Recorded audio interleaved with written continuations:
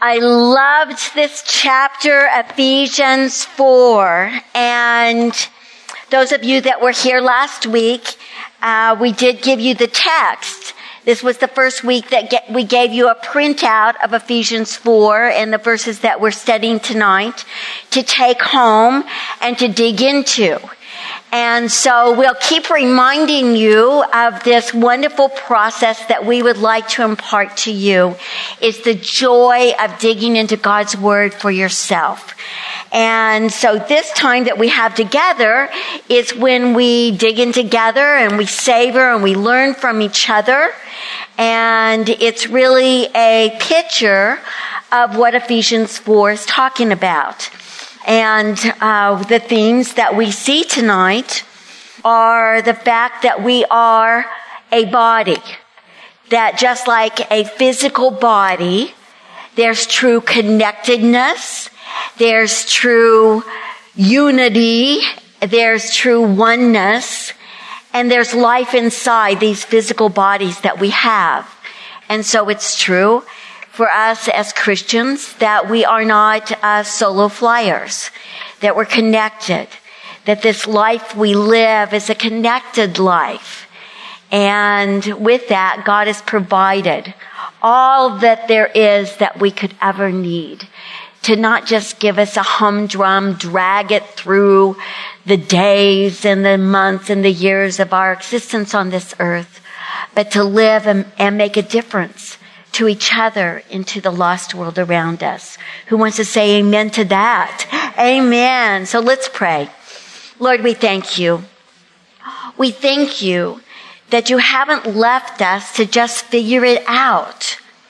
That as we open these pages, that God, you've given us mentors like Paul and others that walked before us.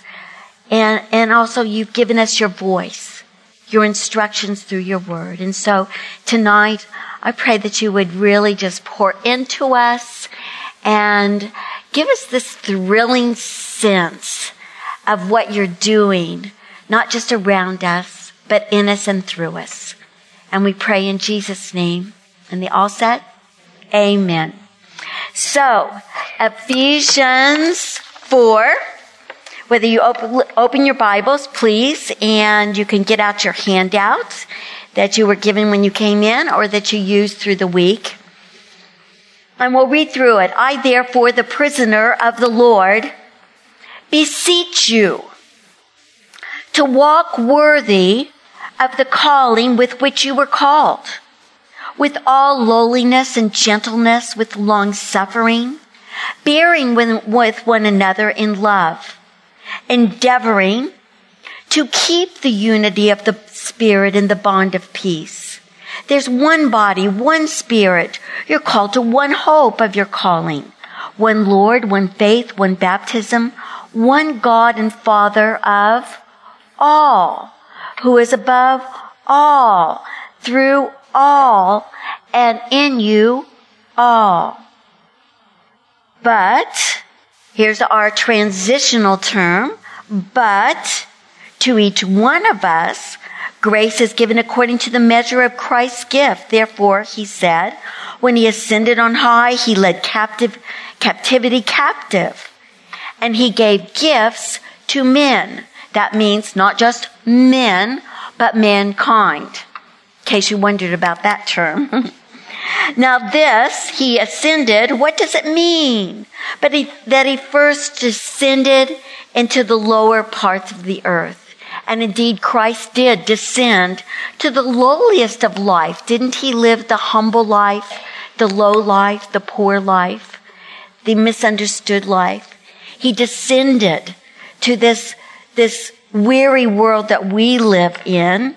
And he also descended. He who descended is also the one who ascended far above all the heavens, that he might fill all things.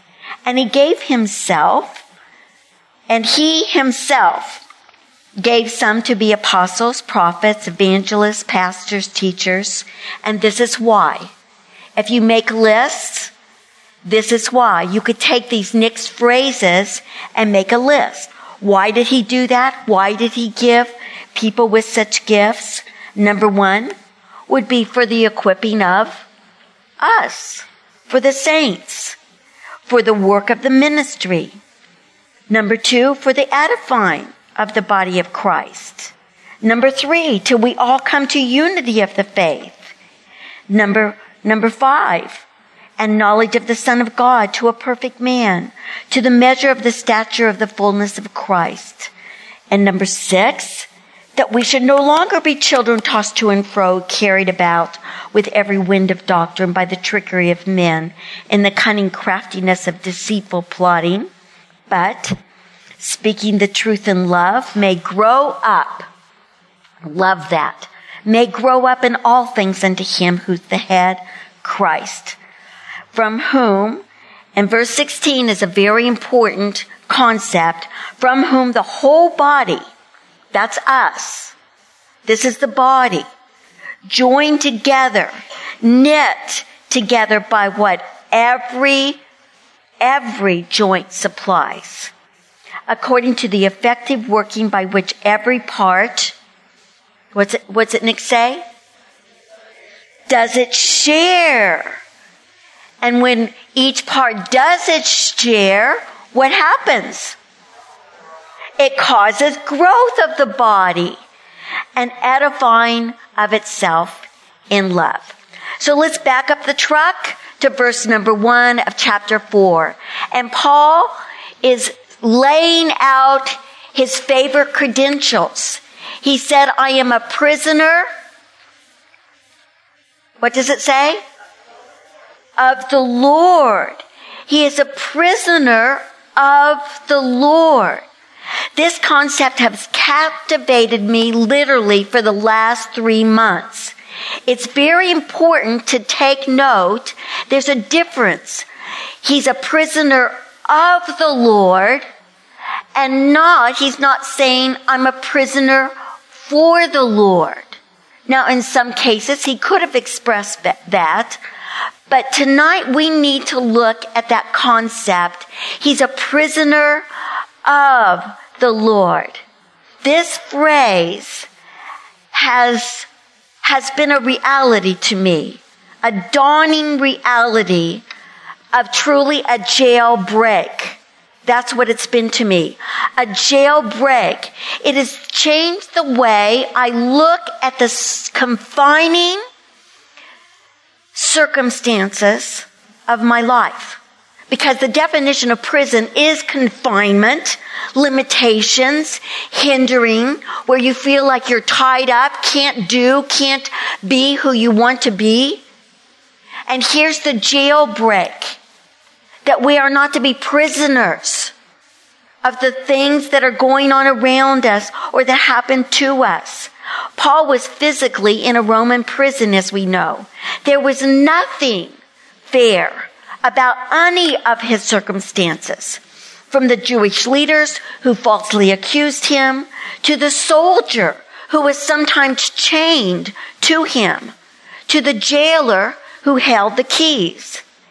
They had power. Listen to this. They had power to affect his physical world, but who he was in his interior world, his attitudes, his motives, his desires, his decisions were entirely surrendered to not just something else, but to somebody else, surrendered to the lordship of his real master.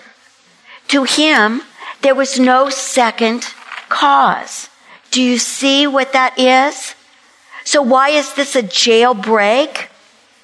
This sets us free from the bondage and captivity of the resenting and the defeatedness that we sometimes feel and operate in when we have limitations and hard places in our life. Prisons that we feel limited by. Psalm 37 has become a powerful text to me. You can just make a note of it and write Psalm 37 verses 3 and 4. What does that say? In my Bible, under Psalm 37, it says, a Psalm of David. And it says, trust in the Lord. Trust in the Lord and do good. Dwell in the land. Dwell in the land, whatever that is. Stop dwelling in somewhere else. If you're in the wilderness, be all in. See what God has for you right where you are. Dwell in the land and feed on His promises. And delight yourself in the Lord. So it's kind of like a 4-key promise there. 4 keys to victorious living. And this advice was given by David, not when he was young, a young warrior, not when he had become king, no. It was at the end of his life, when he looked back over at his life, at the hills and the valleys. And in that psalm, he says, I was young, but now I'm old. And I have never seen the righteous forsaken. And you know, I used to be young too. And I've had lots of hills and valleys in my life. And I can say, just like David, me too. I have never seen the righteous forsaken. And that's a powerful promise. That's important. Paul, he agreed. He belonged to Christ. And because of that, his prison cell, instead of being confinement, was a platform. It was a platform for what God wanted to do in his life. To walk out our life in the Christian life is called a walk, not a run, not a fly. It's called a walk, one step at a time, irregardless of the circumstances. What Paul's doing is calling us out and said, wherever you are, live worthy. Live worthy of the high calling with which you were called. When we think of this term, worthy, I know what some of you thought when you read it, whether you consciously thought it or not. Some of you probably said, well, I certainly am not. Worthy is not a title that I really feel like I totally can identify with. I'm not worthy. But that's why we're teaching you, why we're imploring you to pay attention to the details. This worthiness is worthy of not you, but the calling. That we're to walk worthy of the calling. It's the calling itself that's worthy.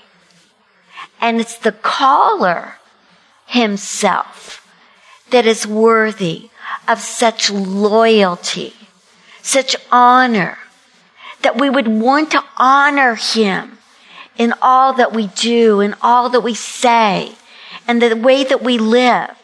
It's him. I never get tired of that wonderful phrase, living under the audience of one. I love that. Living for his pleasure. God, does this please you? And that audience of one concept will set us free from the opinions and the pressures of people. Because before all others, we'll have nothing to gain, we'll have nothing to lose, and we'll have nothing to prove. Because it's first of all pleasing him. Yes, we're to be pleasing to others when we can, but you can't please all the people all the time, can you? Some of us have tried.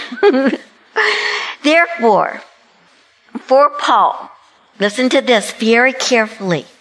For Paul, what did he mean? I'm a prisoner of Christ. What he's saying is, yes, indeed, I have limitations. I'm captive to his opinion. I'm captive to the boundaries that he has set, and those are good boundaries. And it keeps me running my race. It keeps me in my lane. Like Yvonne was talking to us last week. It keeps me focused. It keeps me centered. It keeps me grounded. It keeps me His. And that's the glorious thing. What does living worthy then really look like on a day-to-day, ordinary my life, ordinary your life, living? Well, I love that he gives the definition. He says, just be humble. Just be humble. Just be gentle. Be patient. Bearing with one another in love. This is what worthy looks like. Sometimes we get these lofty, shiny definition concepts that we can't attain at all. He brings it right down to where the rubber meets the road. If you wanted to explore that, and I encourage you, when you're sitting there and reading such things, write these kind of words down. Because since that's the definition of living worthy, get your dictionary out. Write out definitions. And then sit and ponder them. God, how can I live this way? Thanksgiving. When I have all these combination of people in my house. And people don't bring the right thing and they don't help me clean up. How do I live worthy then? In the real atmosphere. In verses 4 and 6, it talks about this oneness, this familyness that we have. That we are one, meaning just like a body, this Christian reality that we have, we're not disconnected. Just like a body, it would be not just odd, but really ugly. If there was a hand here and a foot there and, a ear laying over there in the back row, unconnected, not functioning together. So that's a picture that he wants to paint for us. But I want to stay steady with this, back to this Psalm 37, and show you how it all relates to this. Psalm 37 again says, trust in the Lord. Trust in the Lord. Please write this down. And do good. That's our high calling. So trust, again, a well-used word in the Christian vocabulary, but do you really know what that word means? Trust in the Hebrew is batach. And trust is confidence. Confidence. Complete confidence. Another part of the definition is to be bold, to feel safe, to be secure. And even part of the definition is to be carefree. Somehow that almost doesn't seem responsible, does it? To be carefree. But that is part of the definition in a practical, real life way. This is not self-confidence. This is God confidence. In Paul's case, in his physical captivity, wicked Nero was the emperor of Rome. He couldn't be trusted, but God could. For David, in his life, Saul was the king of Israel in his early years, and sadly, he couldn't be trusted either. He was selfish and territorial and horribly jealous of David, which caused David to run for his life. He lost his home, his physical safety, and his family. But it's important to know as you read his whole story, that's why I love to encourage people to read the whole Bible, where you read the Old Testament stories of these people, he was safe. He was safe.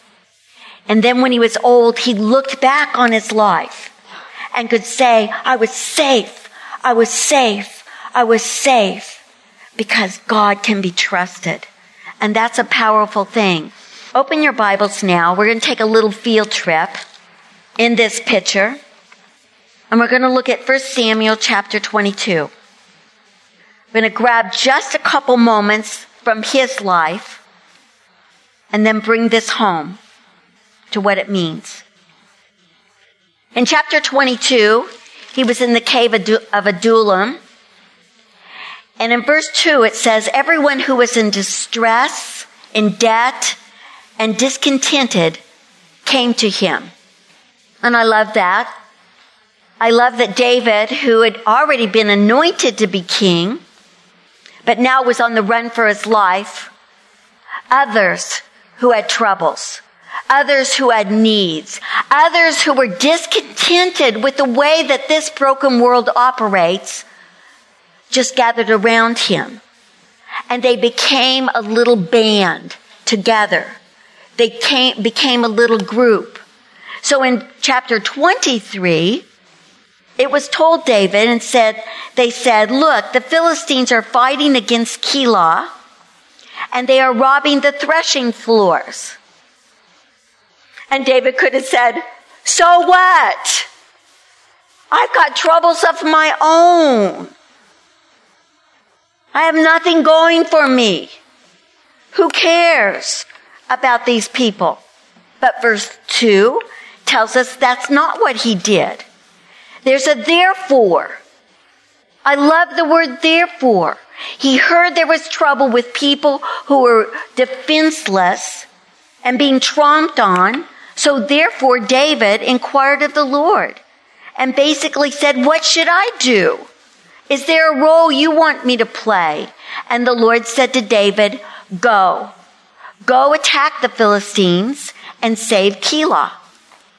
Verse 3, but David's men, these little band of discontents who had troubles of their own, they said, wait, we've got troubles of our own. We don't feel safe right here, let alone going to battle for somebody else. Verse 4, David models something we need to learn to do. He inquired of the Lord. And once again, the Lord answered and said, arise, go to Keilah. I'll deliver the Philistines into your hand. And so they went, and they saved the inhabitants of Keilah. But, in verse 8, Saul heard they were there. Aha! I know where David is, and I can go and capture him now. David heard that he was on his way, and he inquired of the Lord. In verse 10, he said, O Lord God of Israel, your servant has certainly heard that Saul seeks to come to Keilah to destroy the city for my sake. Will the men of Keilah deliver me into his hand? Will Saul come down? O Lord of God of Israel, I pray, tell your servant. And the Lord said, Saul's coming. So David said, so will the men of Keilah deliver me and my men into the hand of Saul? And the Lord said, yep, they're going to do it. You know, if I were David, I'd go, what? Important principle. You may think I really got way off track. David had giftings. God had given him bravery. God had made him a warrior. Now it was supposed to be used with him as the king. But God basically said, I gave you what I gave you, and I'm going to show you when to use it. And he did. But then in this moment, when he thought it should turn around and protect him, what happened? They were going to desert him and turn him over. Verse 13 is an important lesson on this whole theme. So David and his men, about 600, they arose and beat those Kelots to a bloody pulp. Right? Oh, no, it doesn't say that. They departed and they were so angry and bitter and they complained about it for the rest of their life. Oh, no. They just departed and went wherever they could. Now you might be thinking again, what's that story about? Well, it's wisdom for this whole Christian life that we live. As Mother Goose always said, for every problem under the sun, there is a solution or there is none. If there is a solution, then find it. If there is none, never mind it. So, I like to say, it is what it is. What's the principle? Jeremiah says, cursed is the man who trusts in man. Blessed is the man who makes God his trust. And that's why being a captive of the Lord is the safest place where you can ever be. When he sends you to bless someone, to defend someone, don't look for your rewards to be safety for yourself. It's God who's in charge of your safety. It's God who makes this whole orchestra work. It's the giving life that's the good life. I love this story because it's so important for us to know that in this body life thing that he wants to do, he's going to give you gifts. And your opportunity is to use them. Now, we'll look at different times. Like for Paul, his gifts was teaching one of them. And so sometimes it might have looked like this, where there was a gathering of people and people sat with their notebooks and took notes and they learned. But at this time of the writing of this letter, he has no cluster of students to sit around him, but he's writing a letter. He's using his gifts where he is. And he's looking for God to keep that supply going. So he just keeps pouring out, irregardless of the seemingly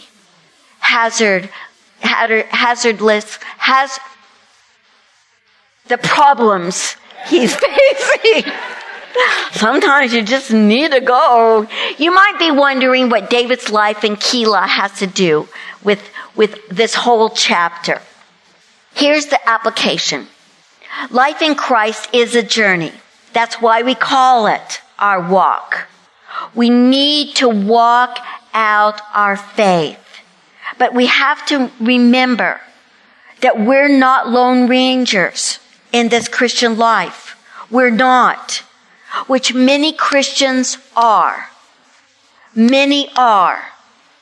Yes, they may go to church, but they are entirely disconnected. Who believes that's true? We've got to face this reality.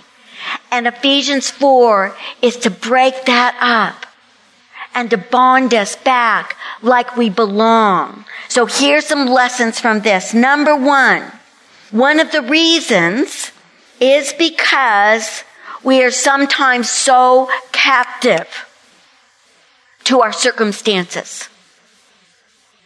We are so wrapped up in our own dilemmas and problems and issues. And because of that, we have tunnel vision and we don't even notice those around us. Who would say that's true? Yes, that hinders us. Number 2 is when we've been hurt, disappointed, let down by Keilah people in the church. I want to hit that one real hard. And that's why I rabbit trailed. because this is a biggie. Someone was complaining to me about Christians saying, well, I don't go to church because those Christians are so imperfect. And I said, yep, you know what? You know what's the biggest problem with the church? They'll just let anybody in. And I said, and then you know what my favorite part about the church is? They'll just let anyone in. It's awesome. It's awesome. But here's a big thing. As I was writing this, I have a very, very dear friend. I've known her for many years. And in the last 10 years, she has left 2 churches because of key law moments, disappointments with how things came down. She left 2 churches. She's now in her 3rd, and she has no intention of getting involved. First one, she was deeply involved. Second one, pretty much deeply. And now, no intention. And the tragedy, she's amazingly gifted. Has a heart as big as a truck. But she let this crash her. I'm saying to you, don't do it. Don't do it. Number 3, we have no idea. This is one of the reasons that Christians aren't operating and aren't eagerly seeking, what are spiritual gifts? God, what's my lane? What do you want me to do? What difference can I make in this world? We don't realize how valid, how vital it is. How vital it is. How vital you are to the body of Christ. How much we need you. You know what? I need you. You need each other. We're vital. Just like a hand, if it was cut off and just sat over there, it would look fine for a while, but it would just not have the life, the connectedness. It would not be useful. We need this. And sometimes we think that it's only the famous people and the big people in the Christian world. And I want to say, the guys on the radio don't come here. They're not sitting in your seat. They can't lay their hand on somebody and comfort them and pray for them. We need a bunch of us little people in the trenches. Now I want to bring it all the way home to you. We live in a lost world. We do. And this world is hungry for a true sense of being included. Do you believe that's true? That's what the bars are about. That's what gangs are about. That's what cliques are about. People are hungry. The family is so broken up that people are just drifters. They're hungry to see something real, to be part of something, not just to see it, but to be included, to be accepted in the beloved of something that's right and good. People are hungry to feel like they can be part of it. They are. You are. I am hungry for this. This is not just a job. This is not just a natural ability. We long to see the supernatural. We do. And that's why when he led captivity captive, he ascended on high. And it's from the high places that he gave us spiritual gifts. So, let's pray. Thank you, Lord. Just thank you. I thank you, Lord, that although you could use angels and you could have made a whole class of people that were brilliant and perfect and shiny and pronounced every word right, we thank you, Lord, that that's not just who you use. You want to use us. ordinary people in the ordinary places that we are, and sometimes the prison place, the hospital room or the doctor's office or the other hard places that we find ourselves in. Those are the very platforms that you use to show your sweet, kind, gentle glory. So I pray by your Holy Spirit that you would use us. Use us in this broken world. And we pray in Jesus' name. And they all said, Amen. That was so weak. And they all said, Amen. God bless you.